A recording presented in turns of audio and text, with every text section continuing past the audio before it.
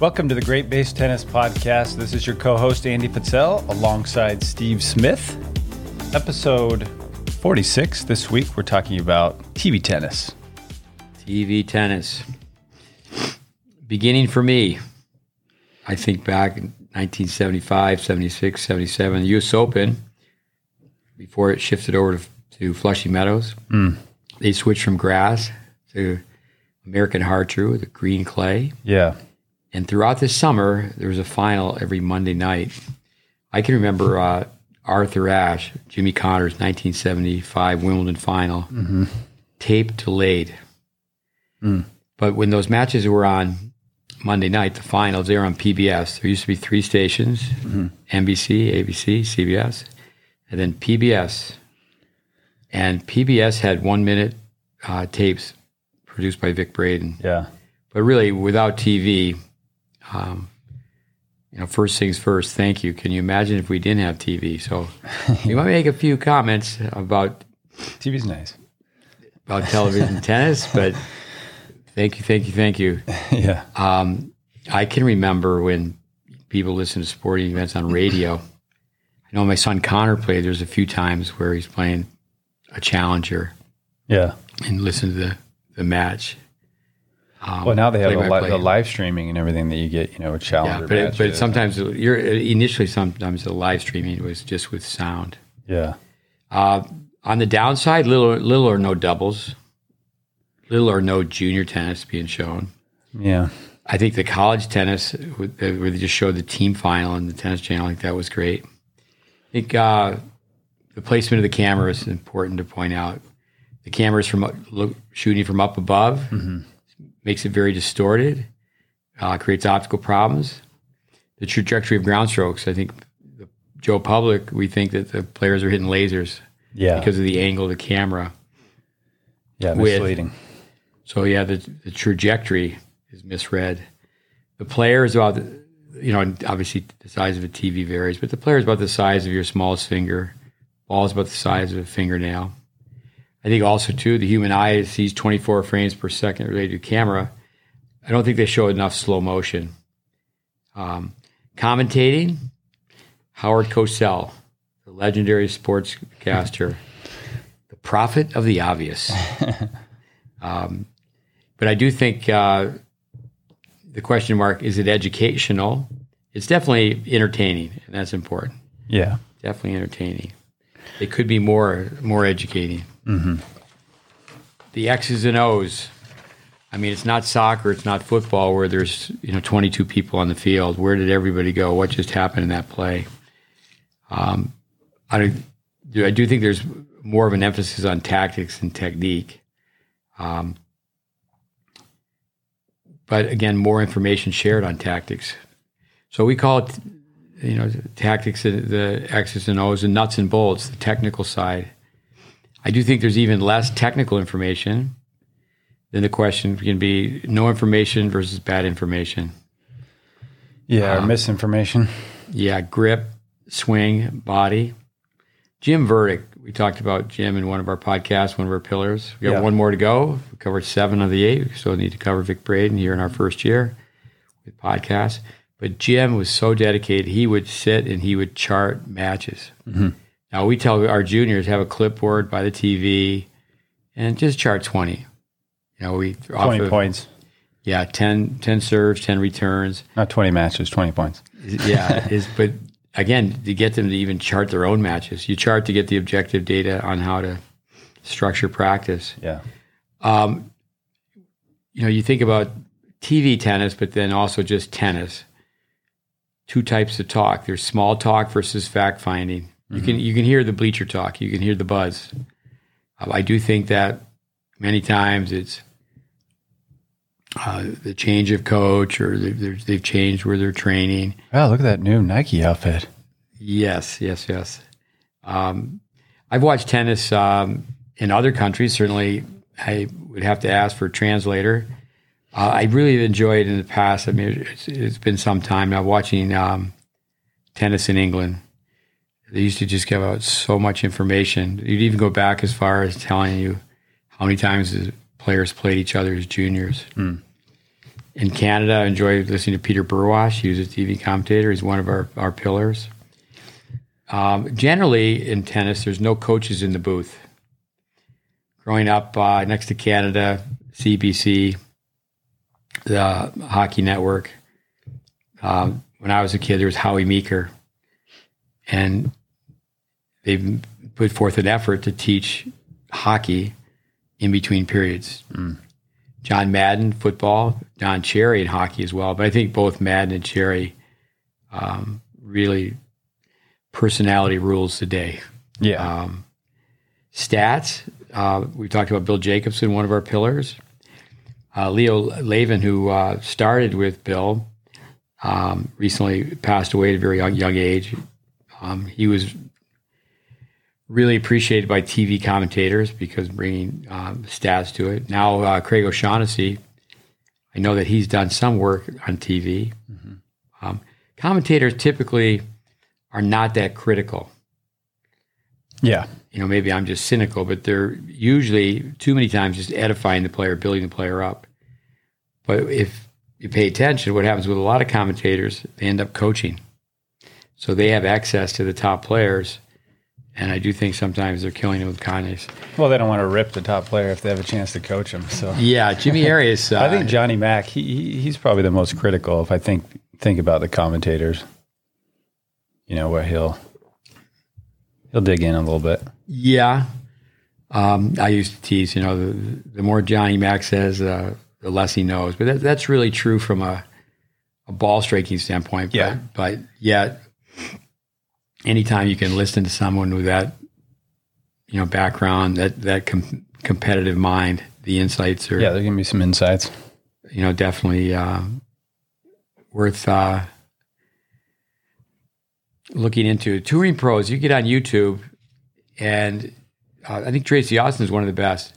Touring pros, when they're in a setting, a clinical setting, teaching strokes, all you have to do is go to YouTube. And that's not really their forte. Obviously, that's not what they do. Yeah. So the celebrity coaches, I think Lendl, I've heard him say many times, I don't do technique. Yeah. And so we've covered that before, where I don't do grips. You don't want to be pretentious. Yeah, Brad Gilbert. I don't do grips. I don't do grips. Next question. It used to be 3 people in the booth. I just think of all the crews over the years, but then it's really been, for the most part, 2. But they'll have somebody courtside. Yeah, they'll get a guest every once in a while for a couple games. Yeah, but they're covering more courts, so there's more jobs, especially now with, as you said, streaming matches. Yeah, there's more courts to cover. It used to be they would just have commentators for the 2 big courts. Got some field reporters. When I was on the Vic Braden staff in California, Vic was on TV as a commentator. Mm-hmm. One of my favorites was the late Bud Collins. Yeah. Because he brought history to it. Plus, he had some fun calling everybody a hacker. Yeah, it's some personality for sure. Bud actually, he loved Boston so much, people thought he was a Bostonian, but he was from Cleveland. I think it was 1963 where he won a mixed doubles title, a national championship. Used to say they had a win over Virginia Wade on bad grass. Virginia won Wimbledon in 77. So Bud really wasn't a hacker. Jimmy Connors, that's one of my favorite stories. When he started commentating, they just say, if you could interview this person, I don't like that person. Interview this person, I don't like that person. Interview this person, I don't like that person. And they finally said, who would you like to interview? He said, Eddie Dibbs. It's kind of like coaching on the WTA tour. How about practicing with this girl? I don't like her. How about this one? Nah, I don't like her either. Okay. Eddie Dibbs, the Brooklyn boy who grew up in Miami. Funny guy. One of my favorites was Vitas Gerulaitis. Sadly, he left us at such a young age. But, Arthur Ashe, Pancho Gonzalez, Tony Traber, Donald Dell. Yeah. Even, Bjorn Borg and Stan Smith, they did some, but it wasn't, you have Chris Evert, Tracy Austin. You think about it, I think we can criticize, but we're fortunate to have the opportunity to listen to champions. But some legends, yeah. I do think the the format they have, they don't have that much time in between points. There was, and I looked into this and I asked an Italian coach years ago, there was 2 Italians, a match would play and they would be talking about anything and everything, a movie, a Broadway play, fancy restaurant. Yeah. Be at the US Open, go, yeah, I went to, and just the match would be playing. Yeah. We ran this program called Tennis Tech for tennis teachers, and I can remember we had students who said they wanted to be TV commentators. So during our lab, we created a match, and then we created a booth and a microphone and filmed and recorded. And it's not as easy as it looks. Yeah, exactly. To make comments, Johnny on the spot. It is amazing, though. I got to know Robbie Koenig pretty well. Yeah. Over the years, spending so many years at the Indian Wells Masters tournament, and I got to go up in the booth one time, and it is amazing the amount of information that they have, the background information on each player, and then also with, Hawkeye and some of these new technologies where they can get a lot of stats, where it's net clearance and just all kinds of things. So they do have an unbelievable amount of statistics and information going in and just right in front of them as the match is going on. So that does help. Yeah, for sure. At one point, all the pro tournaments played in Texas and a couple in Florida. We provided the stats. We had our connection with Bill Jacobson, the CT120, the first laptop. And you would help the commentators out by handing them stats. Yeah. Craig Tiley's name is mentioned quite a bit. He did that, through us with our CompuTennis machinery and computers. The time element, once again, the in-between point time, you got, it used to be 30 seconds, 25, 20. Now you got the shot clock. Yeah, I think of ice hockey always. Hockey, they have play-by-play, and the play-by-play person is like the announcer at a horse race, where it's just da-da-da-da-da, puck goes here, puck goes there, and they're off to the races. And there's one person who just, they're referred to as the color commentator. And Harry Neal, I think everyone could learn from Harry Neal. His former coach, so he was a color commentator. So the puck stops, a whistle blows, so the play-by-play person takes a breath, and then Harry. I remember the Richard Hernandez, who's been on our podcast, at his club in Toronto, and he's been there since the mid-'80s. There's the Moore brothers. All 3 were drafted in the NHL. All 3 went to Harvard. And Harry Neal was just great at this because he just had they're going to drop the puck, and he would just have seconds. And I remember him saying, if there's a Hall of Fame for tennis parents, the Moore families are definitely in. Yeah. So I do think that, so we on the outside, we criticize commentators. They don't have that much time to say something. But actually then when the match is over, then, they're taking some time to go through it. Yeah. That's where you find out there's a lack of information. Yeah. So with that, it'd be fun, going back to Harry Neal, write some one-liners. I've always teased and said, we should have a camp for commentators. Yeah. I don't think anyone would come. But can you imagine if you had the money to put in put a full page ad in Tennis Magazine? Yeah. Course for tennis commentators. But they really should have fact-based instruction. I mean, they should know, they should be educating the public, 78 feet down the line, when you go cross score at 82 and a half.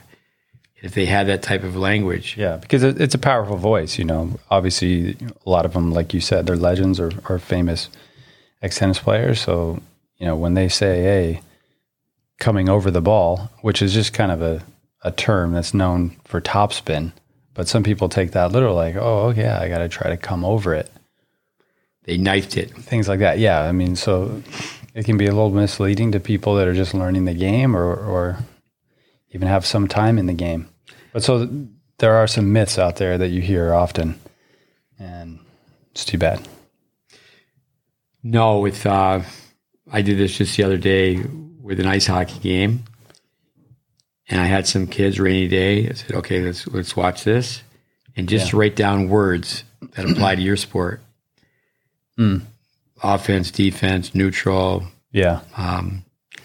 It just goes on and on. Yeah. Assignments, working as a team. Then when the players are interviewed, it's really all the same. Yeah. Granted, we hear the term cliche. Yeah. I had him watching golf. You have the drive, you have the approach, and then you have the putt. Yeah. It's there's so many similarities from one sport to the next. Shadow swings. The ball goes the way the strings face at the contact point. The guy, the gal, he only goes to the net to shake hands and pick up balls, even lines that you've heard over and over again. But definitely, with Wimbledon on,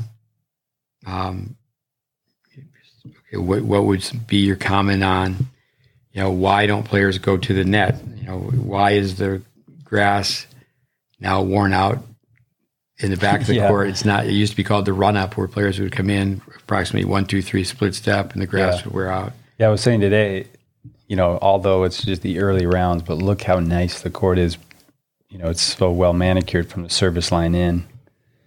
But that's where the stats also can be misleading, where, players are winning 67% at the net, but that doesn't mean you can go every point. I just see they have to wait off the ground for the right ball to come in on, or if they hurt their opponent. The speed of the game is obviously one thing, but players definitely could be serving and volleying. Although there's always the argument, hey, the faster or better you serve, the faster it's coming back. Just with the equipment, the ability to return serve has improved. Well, the information that we've assembled through our pillars, like Bill Jacobson with stats, but then also there's others, like say Carlos Goffi with Tournament Tough, the green light point. Yeah. That Jacobson incorporated into his system. It's 40 love. The math is on your side to take a risk. Yeah. How many times did they have a 40 love point? How many times did they serve and volley? But it goes back to just saying you can't serve and volley if you can't serve and volley. So I think the skills from the service line in, they're not practiced as much as they used to be. Even the grass, we talked about that the other day, that the grass is a hybrid, that it's different than it was. Yeah, the first year they changed it. Now Bandy and Hewitt played in the men's final. Yeah. And there wasn't one serve and volley point. Yeah. But say, for example, Sebastian Korda is on the cover of Tennis Magazine. Everybody's talking about, his upside, the great American hope, have another top 10 player. Clean, simple groundies. Yeah, he could tweak his serve a little bit. His racket, a little bit of a regress palm up, a little bit of a hitch, but he's very, very good. But I think it comes back to the nuts and bolts is why is he good? And I read where tennis is one of the most, if not number one, the most unregulated sport in regard to coaching. Yeah. And to grow our game, I think, too many times there's this, one area coach fighting against another area coach. Who's the best? And there's just certain sports, like say basketball. Okay, this is how you pass the ball. This is a chest pass. There's fundamentals that are accepted as basic law. Okay, we are going to run through the line of scrimmage as a fullback with two hands on the ball. Yeah, it's not going to be our style to do it with one hand on the ball. Yeah, if you do that, 100,000 people in the stadium. 70,000 are cheering for your team and your fullback's got one hand on the ball, everybody knows. Yeah. And everybody should know that the better understanding you have for basics. And I do think also, too, is that the line, like say from Welby Van Horn, players improvise within a range of correctness. Yeah. Welby, Vic Braden, players cannot violate physical laws. Right. But the pros are so good that, it goes so fast. This was not a chauvinistic or a sexist comment, but years ago, tell juniors, I think you have a better chance of learning by watching a women's match. A lot of boys, slap them across the head that, I don't watch those girls play. I don't watch women's tennis. I said those girls would beat you like the bongos. Yeah. But it's just a little bit more noticeable as far as how they construct a point, kind of like a guard bringing a ball down slowly in a basketball game. Yeah, we were watching Tiafoe. He had the win over Tsitsipas. Yeah. And it was like, great American tennis. But at the same time, we were saying, well, job just got tougher teaching the forehand. Because, you say this all the time, you cheer for the person that's going to help tennis teaching. And, whose forehand would you choose? Would you choose, Sebastian Korda's forehand, or would you choose Tiafoe's forehand? And it's like, the simplicity of Sebastian's ground strokes. It's like, you're going to bet on that forehand more than you are Tiafoe. But people don't force. I don't know Francis Tiafoe, but I was around him for 2 weeks, and my son's Connor's practiced with him, played doubles with him, so I'm introduced to him, and I mean, he's calling me Papa Smith, and he, makes everybody feel like you've known him his whole life. I think he has no stage fright. I mean, he's great, but his forehand, it's not wrong. We say this, for example, it'd be easier to copy Jack Sock than it would be to copy Sebastian Korda, or it would be easier to copy Jack Sock than Roger Federer. I know you've said that Roger Federer said to you that I'm not that easy a player to copy. Yeah. But a kid just picking up a Western grip, the racket with a Western grip, and just, I'm just going to swing it. Yeah, if you're young, the ball's high.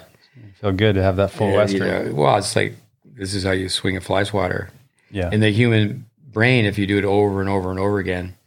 But you go back to from players from one era to the next, and I don't think that's done enough. I don't know why. There's so many reasons you could speculate.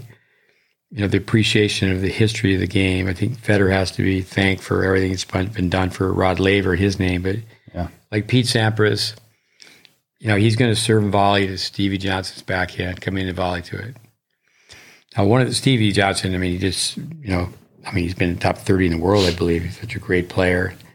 And what he did in college tennis, people say second to none. Although, like a McEnroe and a Connors, there's some players that only played college tennis for 1 year. Yeah.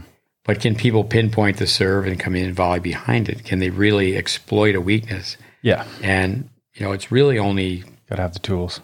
Tiafoe's forehand, it really only has problems if people apply pressure to it. And the pressure would be time and space. Yeah.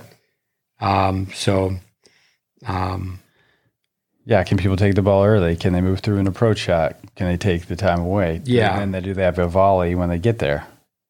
One thing I was going to say back when we were talking about cameras and the camera angle, I spent a lot of time at the Indian Wells tournament and several pro tournaments filming with Vic, and, being able to be literally nose on the court level, but also behind the players from court level and just being able to film. And I've got terabytes of footage from that view, but they have all these different cameras on the court. They have the net cam that goes forward. They have the ones that are, they have all these different cameras. They should get to a point, especially with computers and technology, where you could choose as the viewer which camera angle that you would like to view it.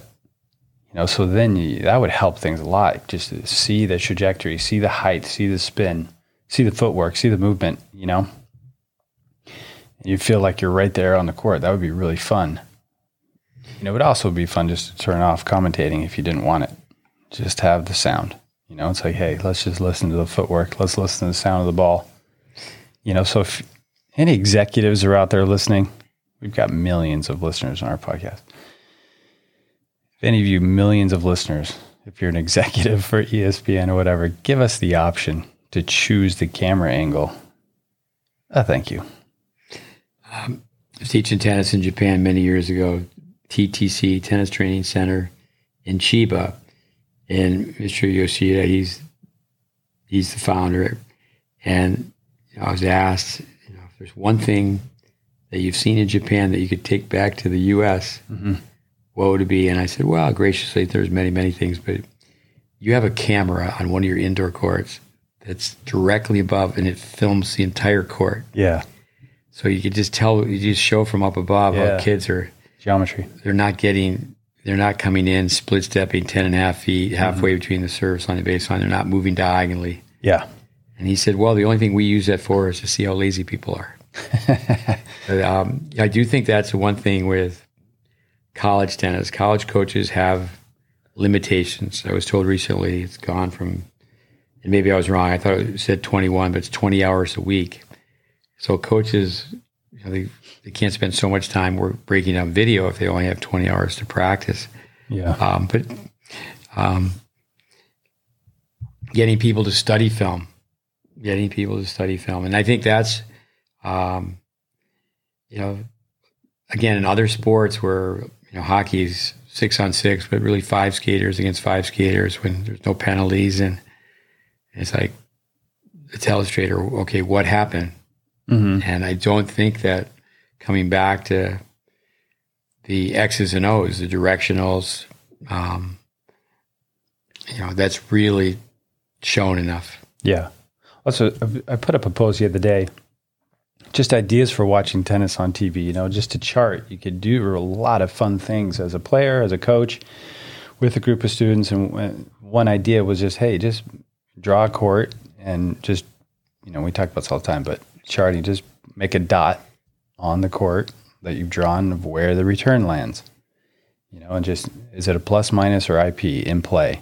Is it weak, strong, or in play? Or you don't even have to do that. Just, make a little scatter plot, a dot where the return lands, and then you'll see how players are just returning deep and through the middle. You could even do that just on their general baseline play.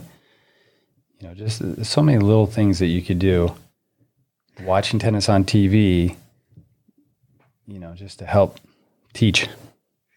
Famous story in ice hockey. When Gretzky was a little kid, no one told him to do it, but he took a pad of paper, took a pen, drew a hockey rink, and when he watched hockey on TV, he took the pen and just went everywhere the puck went. Yeah.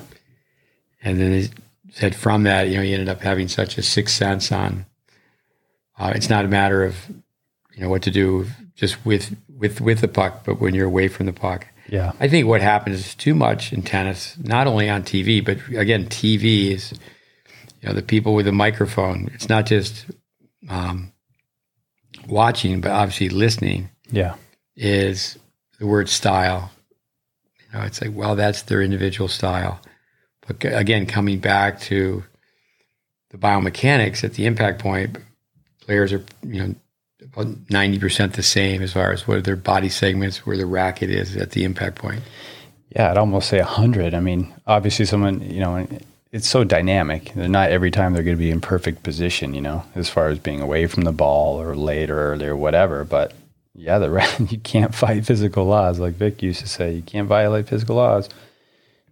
They're going to be, everything's pretty much there, No, there definitely has been change. Like just this year at Wimbledon, so they have on the show courtside interview after the match, not just Sue Barker at the end of the final. For years and years, they didn't do that. Yeah. Used to be, if you get on YouTube, you can go back. Players didn't have chairs to sit down. Right. Yeah. TV's changed a lot of things. With when they do go to commercial break, the players are sitting down, so they have that in between time. They're really forced to do that. In junior tennis, if a kid's losing, they don't sit down. Yeah. Usually they don't take that time out. Yeah. Senior player, they're going to show up with their own chair. They're going to make sure during the in between game time, odd games, switching one side to the next, they're going to go sit in the shade. Yeah. Well, and it's amazing too. Like I was saying earlier, if you could, as if you have a chance to see, the in between the games, those kind of things. But even if you're there in person, but I used to film just, okay, what do the players do? Their rituals between games. And obviously people know with Rafa Nadal, how he lines up his water bottles, but you just see everything they have, the people that are really organized, but you've got ice, the special drinks, the bananas, all that kind of stuff. And you can see what people do between games. Some will meditate and put a towel over their head, and some, will keep tapping their toes and moving and that kind of thing. So it's just, those are things you could look for as well, although not everybody gets to see that.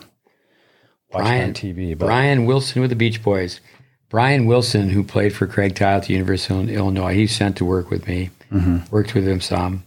And this is really out of nowhere. It was many, many years ago. But he called me up during a U.S. Open match and said, what you should do is hook it up on the computer. We should do that. Is the match is being played, so people at home, they can watch the match, and we could just make some comments while the match is being played. Yeah, we've done that with some tweeting. But that's where we got to go live. Go live. We'll do it live. Yeah, I think that it's just not critical enough. You know, we tell junior tennis players all the time, be very positive when someone compliments you, thank you, but you just got to thrive on criticism. Yeah. And I remember being at Indian Wells one time, and Nadal came into the locker room, and he just leaned against the wall, and where he had his arms above his head, he was just studying the stats. What was going on with the ATP players from the week before, what the updates were. Yeah. But yeah, I just think that the tennis on TV, we should be so thankful to have the opportunity to watch tennis, but at the same time, tennis is a very difficult sport, and to just worldwide, but here in the U.S. to educate the American public, just like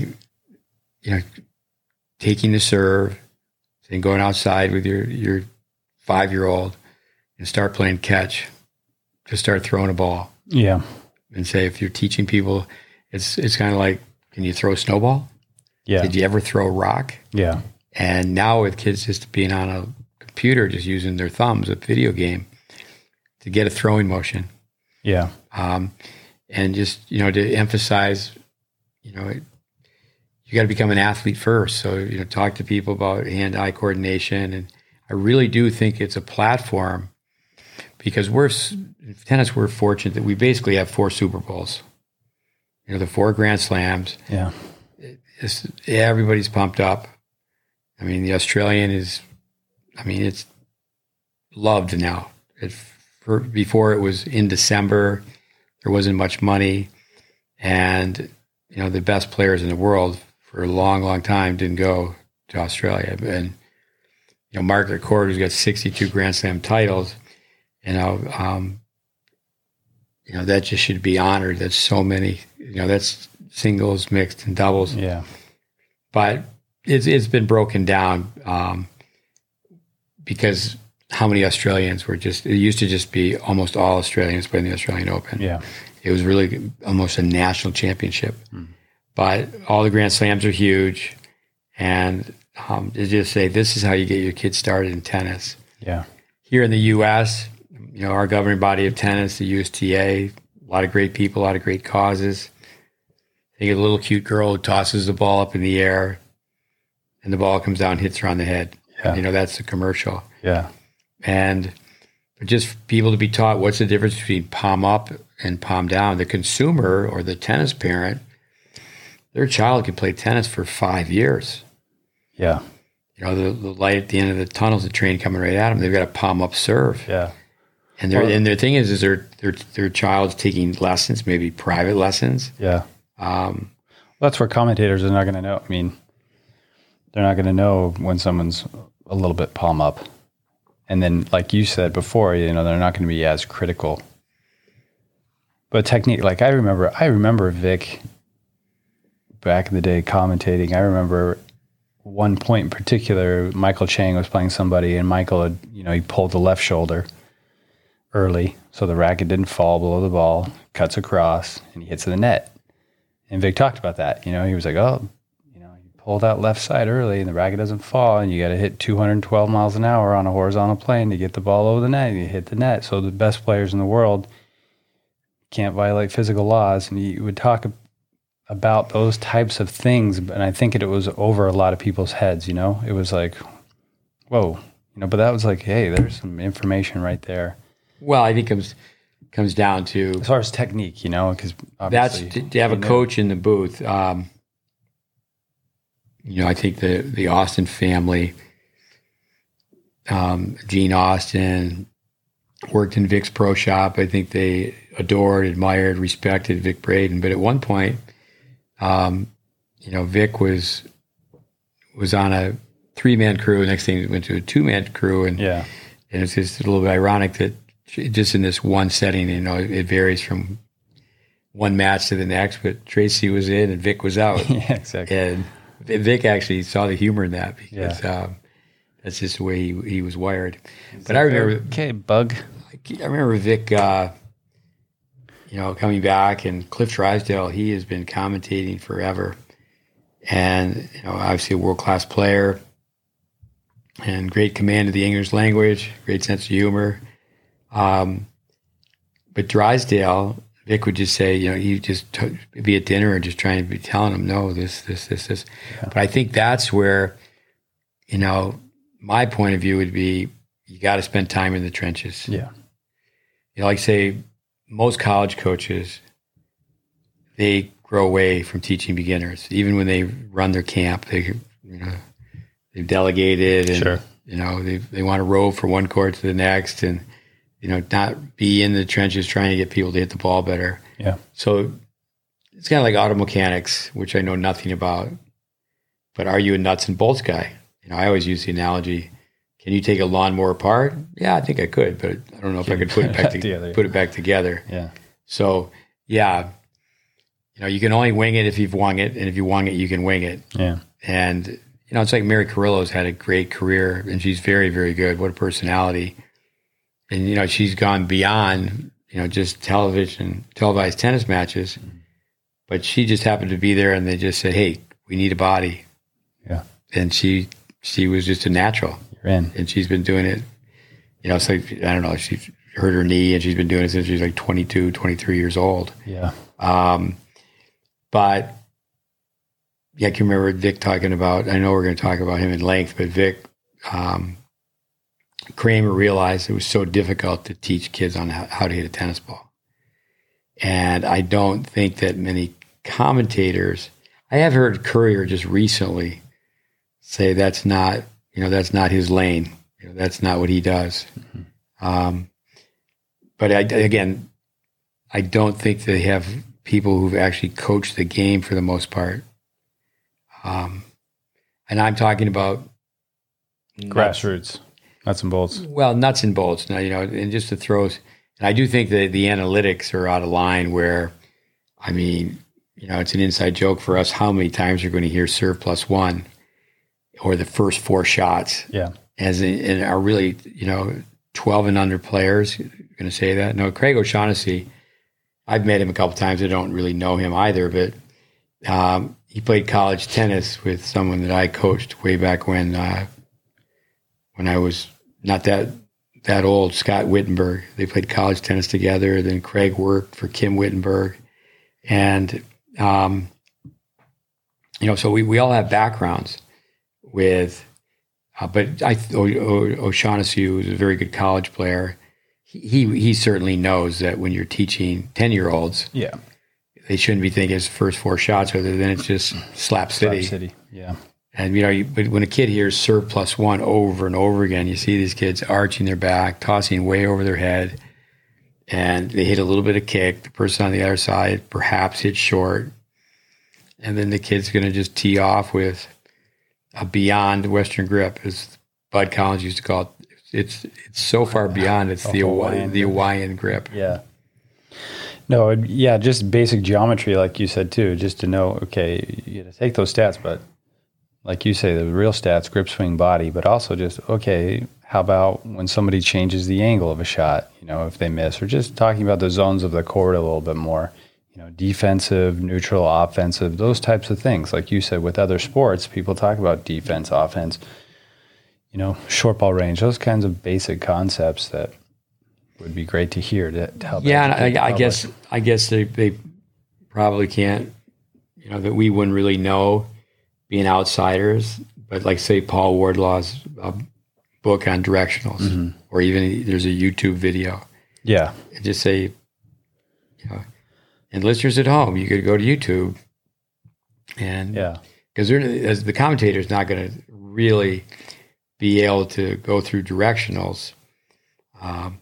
They could, as far as time goes, not in between points, but when they're in between matches, and I'm an amateur writer, but I've been a professional writer where I'm at the Open, I'm at various tournaments because I'm writing for a magazine, and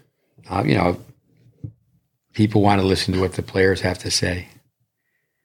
We tell kids, don't just listen for the courtside soundbite, is listen to the interview. Yeah, that's nice when they have the transcripts as well, so you can go back and read them. I think that, the Olympics are coming up. I was talking to Matt Clure earlier. One thing about the Olympics, the behind the scenes, when they go back, they take a few minutes and they go back. They've gone to the athlete's hometown and they show where they've trained and what they've been doing, and they go through the backstory or their progression. That all takes, whatever the term might be, research. It takes time, to do that. But I do think that there's too much. When the match is over, what did you think? What did you think? And the prophet of the obvious, and with say Roger Federer, I guess there's a time and place for a documentary, but I always say that this gentleman Adolf Kavoski, who taught him, he was his first coach. You think he would be like, okay, what did you do? Yeah, and his nickname was Seppi, but to actually have little background story on each player. Yeah, the thing with Nadal having a two-handed forehand when he was younger. Yeah. I think what happens is that too many times teaching pros, the 25-year-old, 26-year-old who's teaching the so-called modern game, they're copying the pot of gold at the end of the rainbow. It's okay. They're watching Nadal and Federer and trying to interpret what they're doing. And, they've got the Ferrari paint job, but they don't have the engine. Yeah. What was the process? What was the pathway? Yeah. But, obviously the stories they're covering are, okay, what's the story of the match? Well, we just watched the match. And then right afterwards, again, that would, like a television producer, well, that's not so easily done. Of course, and they have a lot of time with the Olympics. Okay, they're just doing the trials now. So, okay, now the American team is set. Yeah. So they have a month to prepare. Okay, who's going to be, who's the high jumper, who's the pole vaulter. Do some homework on that. Yeah. It'd be nice to get more insights on some of the background. No, for me, tennis on TV, like you said, it's awesome we have it, and now it's available basically on your cell phone. My wish would be to be able to see all the different kind of angles. I think would be very educational just for the viewer. No, also, maybe we could just close on, like, say, Sebastian Korda. Why is everybody talking about him? They say, oh, he's got such a clean game. Well, why is it so clean? Yeah. Or the fact that he played other sports.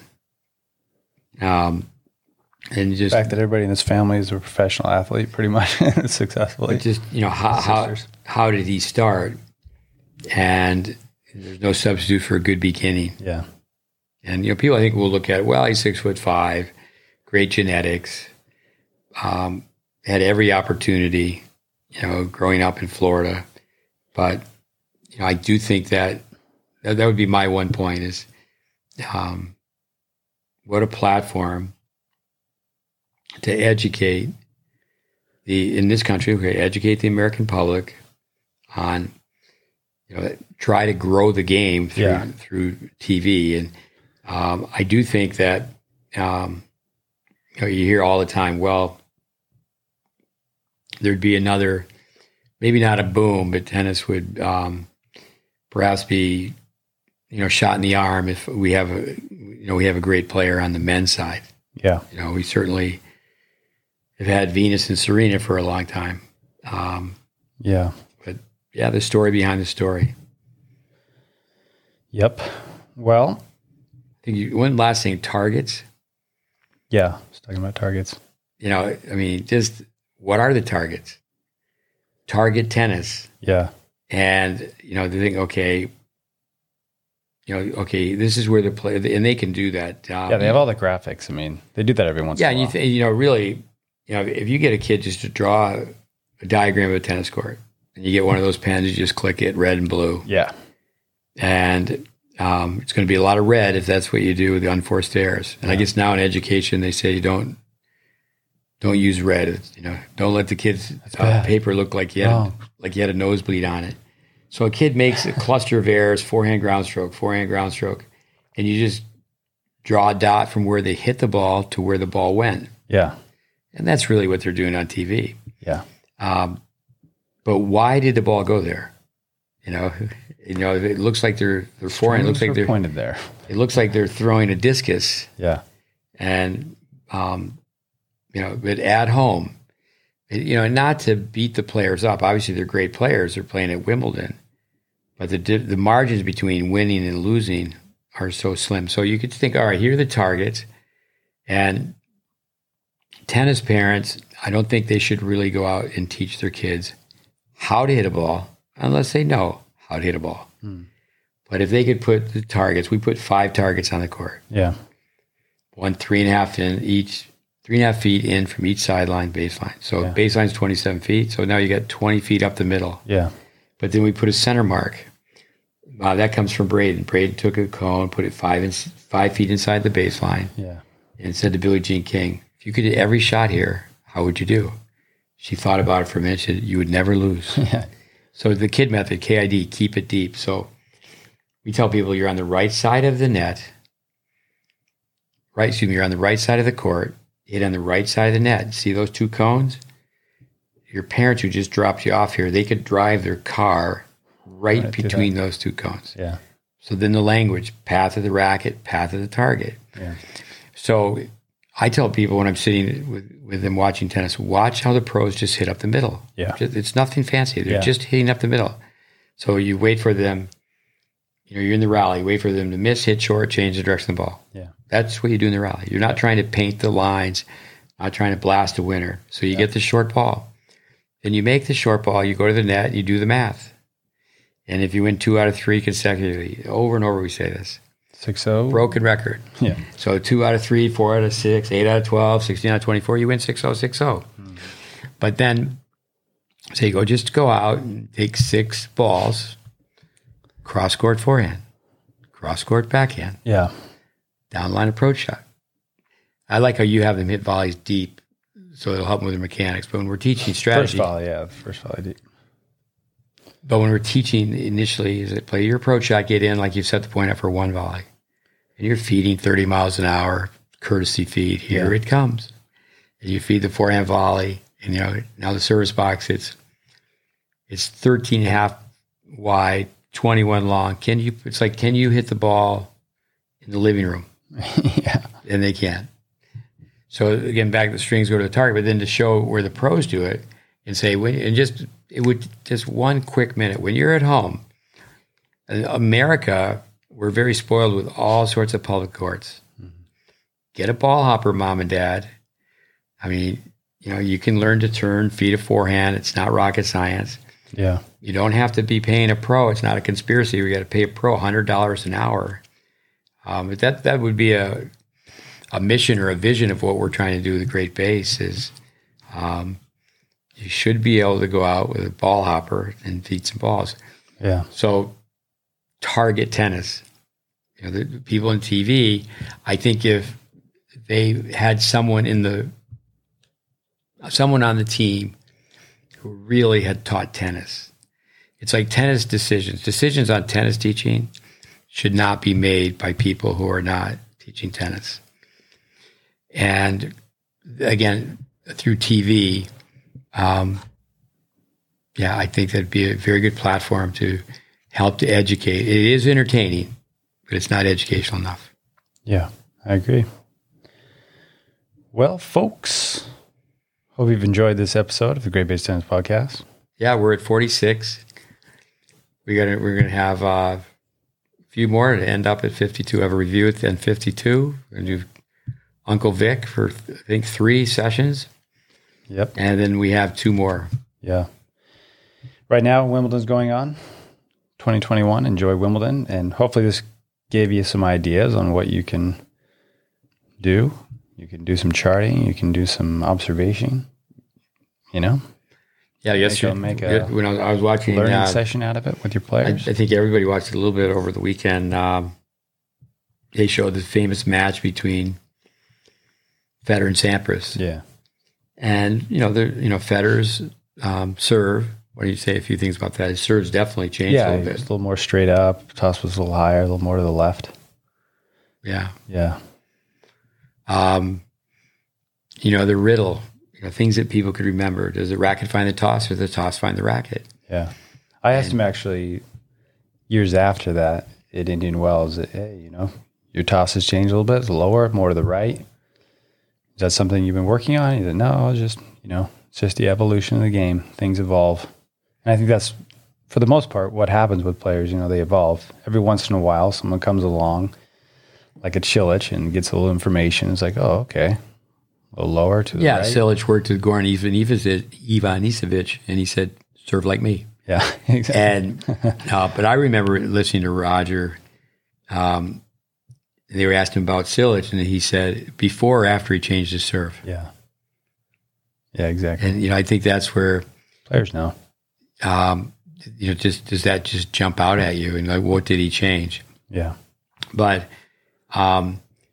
just mom and dad to go out and play catch with your kid, say, okay, the word pitcher method, the volley is like catching the ball. Can you just catch? Then can you throw? Yeah. So anyway, tennis on TV tennis. Yep. It's great that we don't have tape delayed matches though. That is nice. In the tennis channel, 24/7. It's interesting. The tennis channel, they showed programming. Yeah. Now it seems like it's 100% just showing matches. Yeah, which is nice. Back in the day, it was MTV. You actually had music videos all the time, and then they started getting into shows and the real world. And I've never watched MTV. Yeah, I knew it. That explains a lot. But I liked it when they had like Tom Avery, he has a website, and I saw this. He had a segment. He had several. I don't know, like a six lesson series on. Yeah, and he went through Vic's Academy, I think. Yeah, I thought he had worked for Vic. He said, no, I just went through his 5-day program. Yeah. And he's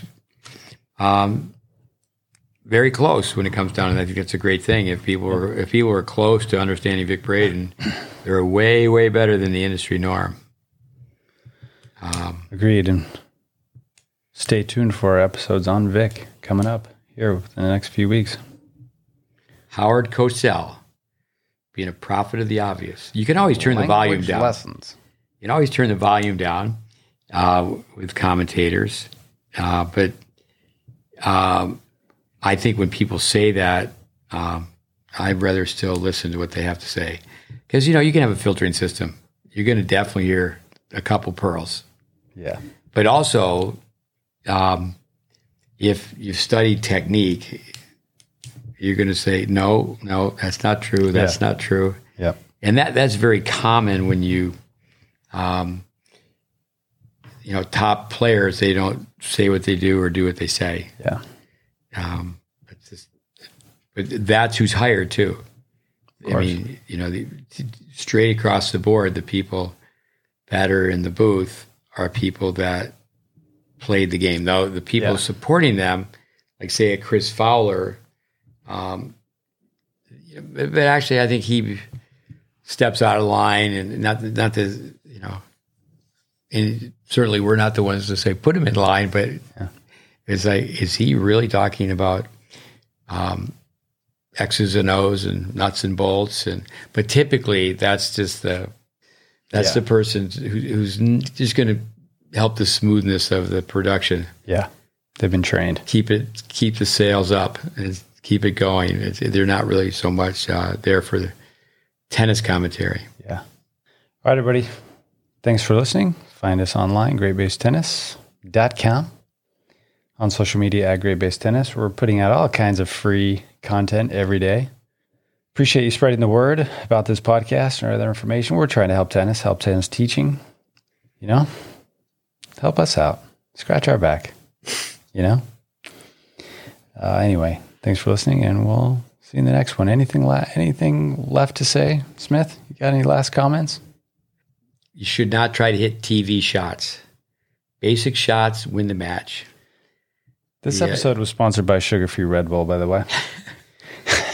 Basic shots win the match. The fancy shots make the highlight reel.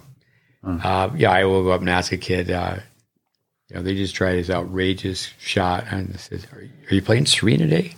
Who's that on the other side?" Yeah. Be brilliant with basics, Vince Lombardi. I'm over and out. Like it. See you in the next one, everybody. Thanks for listening.